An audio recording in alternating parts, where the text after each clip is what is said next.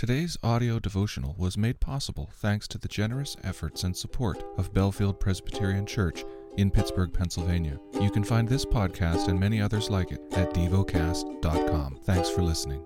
Heidelberg Catechism. Question 86.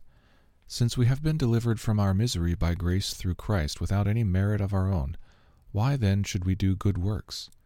Because Christ, having redeemed us by his blood, is also restoring us by his Spirit into his image, so that with our whole lives we may show that we are thankful to God for his benefits, so that he may be praised through us, so that we may be assured of our faith by its fruits, and so that by our godly living our neighbors may be won over to Christ.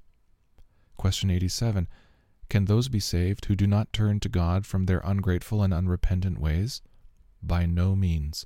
Scripture tells us that no unchaste person, no idolater, no adulterer, no thief, no covetous person, no drunkard, slanderer, robber, or the like, will inherit the kingdom of God. The lesson is from the book of Hebrews. Hebrews chapter 10.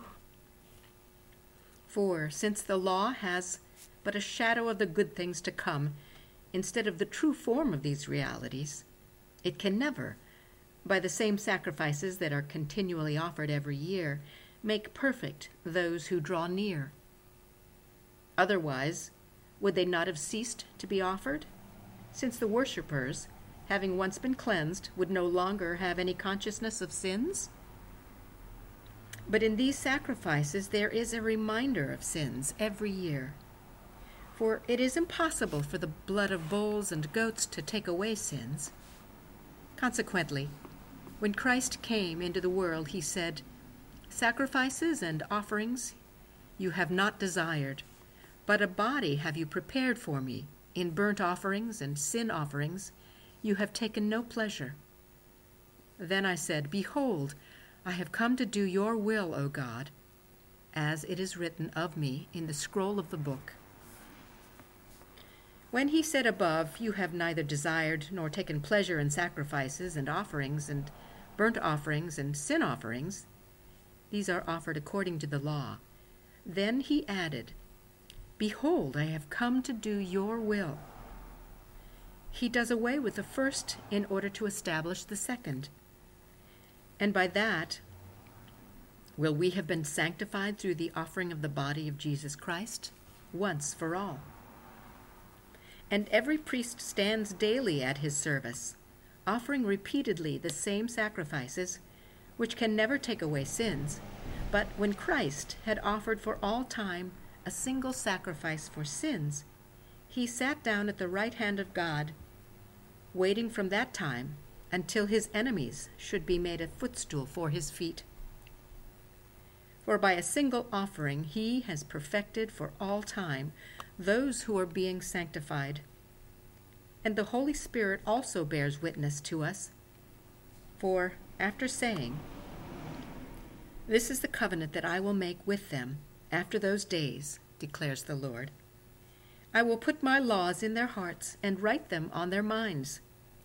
Then he adds, "I will remember their sins and their lawless deeds no more." Where there is forgiveness of these, there is no longer any offering for sin. Therefore, brothers, since we have confidence to enter the holy places by the blood of Jesus, by the new and living way that he opened for us through the curtain, that is, through his flesh, and since we have a great priest over the house of God, let us draw near with a true heart in full assurance of faith, with our hearts sprinkled clean from an evil conscience and our bodies washed with pure water. Let us hold fast the confession of our hope without wavering, for he who promised is faithful. And let us consider how to stir up one another to love and good works, not neglecting to meet together, as is the habit of some, but encouraging one another, and all the more as you see the day drawing near. For if we go on sinning deliberately after receiving the knowledge of the truth, there no longer remains a sacrifice for sins, but a fearful expectation of judgment, and a fury of fire that will consume the adversaries. Anyone who has set aside the law of Moses dies without mercy on the evidence of 2 or 3 witnesses. How much worse punishment do you think will be deserved by the one who has trampled underfoot the Son of God and has profaned the blood of the covenant by which he was sanctified and has outraged the Spirit of grace? For we know him who said, "Vengeance is mine, I will repay." And again, "The Lord will judge his people." It is a fearful thing to fall into the hands of the living God. But recall the former days when, after you were enlightened, you endured a hard struggle with sufferings, sometimes being publicly exposed to reproach and affliction, and sometimes being partner with those so treated. For you had compassion on those in prison, and you joyfully accepted the plundering of your property, since you knew that you yourselves had a better possession and an abiding one. Therefore do not throw away your confidence, which has a great reward, for you have need of endurance, so that when you have done the will of God, you may receive what is promised. For yet a little while, and the coming one will come and will not delay. But my righteous one shall live by faith, and if he shrinks back, my soul has no pleasure in him. But we are not of those who shrink back and are destroyed, but of those who have faith and preserve their souls. Meditate and dwell on what you're paying attention to in God's Word. How has it connected with your heart or mind?